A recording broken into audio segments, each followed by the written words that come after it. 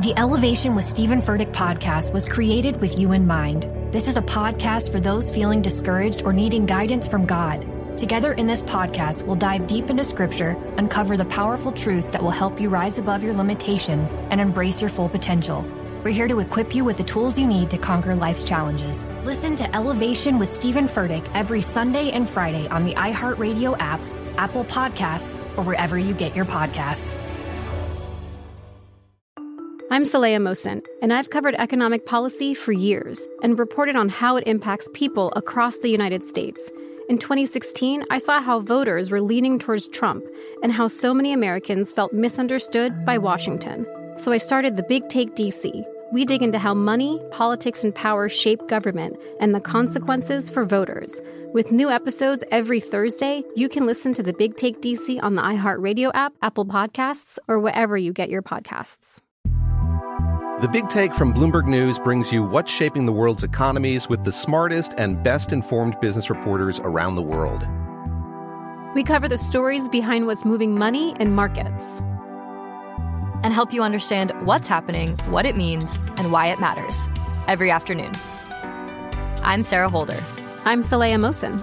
And I'm David Gura. Listen to The Big Take on the iHeartRadio app, Apple Podcasts, or wherever you get your podcasts.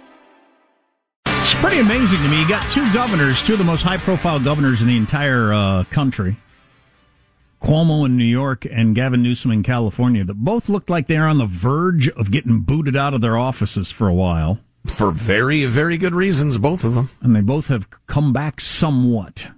So, and/or America's just moved on. I don't know, but they're both rotten. They're both deserving of getting booted out of office. And recently announced, one of the fellows going for Gavin Mussolini's office is Larry Elder, the sage from South Central, longtime nationally syndicated radio host, and newspaper columnist, author, award-winning documentary filmmaker. Sheesh, when does he sleep? Larry Elder joins us now. Larry, how are you, sir? Gentlemen, thank you so much for having me. I really do appreciate it. So California is going to actually have a recall election, and what's the date of that now? Do we know that? Yeah, it's September 14, although the absentee ballots go out in about 30 days or so. And as you guys know, 2.2 million people signed this petition. Many of them were Democrats, independents who voted for this guy 2 years ago and have now changed their mind. They've seen the crime. They've seen the rising homelessness. They've seen the rising cost of living. They've seen that the fact that Californians have a net migration out of the state for the first time in history, while this guy's munching away at the French Laundry, violating the very mandates that the medical professionals he's sitting with wrote. He has his own kids remaining in in-person private school, shutting down education for a whole year. Meanwhile, California public schools have produced a system where 75% of black kids in this state cannot read at state levels of proficiency. 50% of all kids cannot, and they lost a whole year of education. It is absolutely outrageous what's going on. One of the many things I'm going to be championing, gentlemen, is school choice. The money ought to follow the child rather than the other way around. Amen to that. And speaking of school choice, the teachers' unions are going to come with their brick bats and hatchets at you and anybody who dares to try to toss Gavin out of office. What would you say to the parents of California school kids about the teachers' unions and what they've been doing lately? Well, you ask yourself, why is it that if you are a public school teacher in Los Angeles, for example, you are twice as likely to have your own school-age kid in private school than households that do not have a public school teacher? They know the system the best, and they don't want their own kids in it. In Philadelphia, 44% of public school teachers who have school-age kids have their own kids in private schools, as opposed to 10% of families nationwide and 6% of black families nationwide. It's as if you had a restaurant and you hung a sign and said, "Come on in, just don't eat the food." That is an amazing stat right there. And I had my kid in a public school in California. I wasn't crazy about the curriculum, and that was pre-critical race theory being shoved into the schools. But then I had to move into a private school because they weren't having school with the COVID. I know you got some big thoughts on the critical race theory that they're putting into the public schools. You're a black guy. How come you don't want racism taught in schools? Because of FCC requirements, I really can't tell you how I feel about critical race theory. So I'll try now. You know, the number one problem facing the black community is not the need for reparations, not the need for self-esteem, not the need for critical race theory. It's the absence of fathers in the home. 70% of black kids enter the world without a father married to the mother. In 1965, that number was 25%. Wow. You want to tell me America is more racist now than it was in 1965? What we've done with the welfare war on poverty is to incentivize women to marry the government and to incentivize men to abandon their financial and moral responsibility. And guys, forget about Elder because I'm a right-wing kook. How about Barack Obama? Barack Obama once said in one of his rare moments of candor, a kid raised without a father is 5 times more likely to be poor and commit crime, 9 times more likely to drop out of school, 20 times more likely to end up in jail, 20 times more likely to end up in jail. Now, which caused the out-of-wedlock birth rate in the black community to go from 25% in 1965 to 70% now? It's the welfare state that the left doesn't even want to talk about because they have to look in the mirror and say to myself, oh, my goodness, what have I done? And they cannot have that conversation. Interesting to have you talk about it today. You know, Bill Clinton tied working to government money back in 1996. We did away with that in this biggest package we passed a couple of months ago, and the checks are landing in people's bank accounts today where you get several $100s per kid per month, whether you're working or not. Right. You remember one of Bill Clinton's big things was he was going to reform welfare, quote, as we know it. He didn't do a damn thing until he was scared about losing re-election. And Dick Morris told him, unless you sign this bill that you twice vetoed, you're probably not going to get reelected. So he signed it. Remember, nearly half of the Congressional Black Caucus was angry. Hillary was so mad that she stopped even talking to one of her best friends, Marion Wright Elliman, who's the head of the Children's Defense Fund. But what happened? Welfare rolls declined more than 50%. A whole bunch of able-bodied people got off the couch and went into the job market after, for the first time, we had time limits on welfare, and we had what we call caps on additional children. You could no longer have additional children and get additional money. They were called family caps. And all of a sudden, the same people that were watching television, watching Oprah, got off their butts and went out and got jobs. And now we're reversing that philosophy. What's going on here? We're incentivizing people not to work. It's one of the reasons why only half of all the jobs have been recovered in California, whereas 2/3 have been recovered outside of California, because Gavin Newsom has been basically paying people not to work.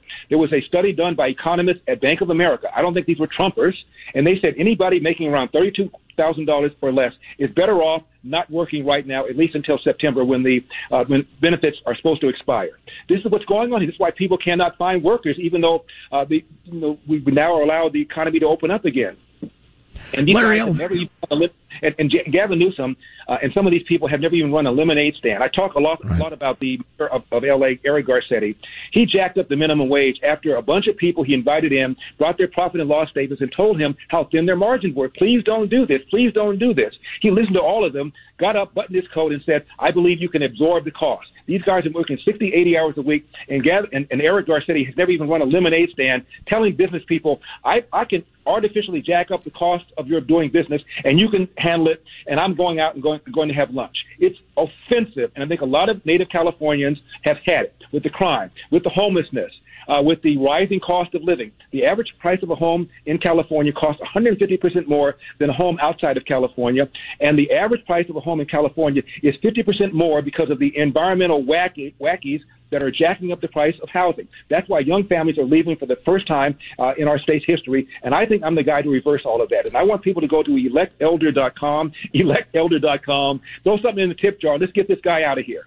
Larry Elder running for the governorship of California. I think your great challenge, Larry, is going to be getting the attention of the lazy, not paying attention electorate. But we wish you well. Good to talk to you, Larry Elder. Thanks. Man, Godspeed, guys. Thanks. Thank you. Some of those statistics, which, if you listen to this show and others like us, you've heard before, but, intact families, all that cultural stuff, that stuff's hard to fix. It's complicated. It's a lot easier to just cry racism. Yeah. Although there are specific incentives and disincentives that the government has created, as Larry was referring to, that have caused a lot of the decay of the black family in America, the dissolution of the black family. One quick behind the curtains note: there is some concern in some quarters about having Larry on because he's a quote unquote competitor in a handful. He's a radio talk show host on other stations, Joe. Yeah, I know. The way we've always looked at it, we never think about competitors per se. He's a really interesting guy, and I agree with him a lot, and Jack agrees with him a lot. So you like his show better than ours, is what you're saying. And We've always believed if we're interesting and entertaining, we'll win, and if we're not, we'll lose. It's as simple as that. It doesn't matter what anybody else is doing. So anyway, he's a good guy, and I hope he gets over. I've long enjoyed his newspaper column. So anyway. I think the chance that Gavin Newsom is recalled is relatively low. I've given up on the electorate of California, as I've made clear. We had an early dinner. People don't vote on issues anymore. It's just a team sport, man. It's Tribalism. just a team sport. Yeah. And you go with your team. And what was that court ruling the other day that Gavin Newsom's not allowed to put a D next to his name? Did you see that? Didn't follow that. No. Yeah, he's not allowed to put a D next to his name. So, but you know. Oh, because it's a nonpartisan special election, I think. Okay. So he doesn't. Something. I don't know. That's a guess. He doesn't. Oh, he missed the deadline. Our executive producer Hanson says. So he just flat out missed the deadline. So he couldn't put a D next to his name. Well, he just had an early dinner. We're all human. We all fall short sometimes. Is the electorate so stupid that they won't know he's the Democratic choice? If on the recall thing? And wait a minute now, you've given me hope. They might not even recognize his name. They have no idea who the governor is. But the union goons do, and they'll turn out all their people. Armstrong and Getty. The Elevation with Stephen Furtick podcast was created with you in mind. This is a podcast for those feeling discouraged or needing guidance from God. Together in this podcast, we'll dive deep into Scripture, uncover the powerful truths that will help you rise above your limitations and embrace your full potential. We're here to equip you with the tools you need to conquer life's challenges. Listen to Elevation with Stephen Furtick every Sunday and Friday on the iHeartRadio app, Apple Podcasts, or wherever you get your podcasts. The Big Take from Bloomberg News brings you what's shaping the world's economies with the smartest and best-informed business reporters around the world. We cover the stories behind what's moving money and markets. And help you understand what's happening, what it means, and why it matters. Every afternoon. I'm Sarah Holder. I'm Saleha Mohsin. And I'm David Gura. Listen to The Big Take on the iHeartRadio app, Apple Podcasts, or wherever you get your podcasts. I'm Saleha Mohsin, and I've covered economic policy for years and reported on how it impacts people across the United States. In 2016, I saw how voters were leaning towards Trump and how so many Americans felt misunderstood by Washington. So I started The Big Take DC. We dig into how money, politics, and power shape government and the consequences for voters. With new episodes every Thursday, you can listen to The Big Take DC on the iHeartRadio app, Apple Podcasts, or wherever you get your podcasts.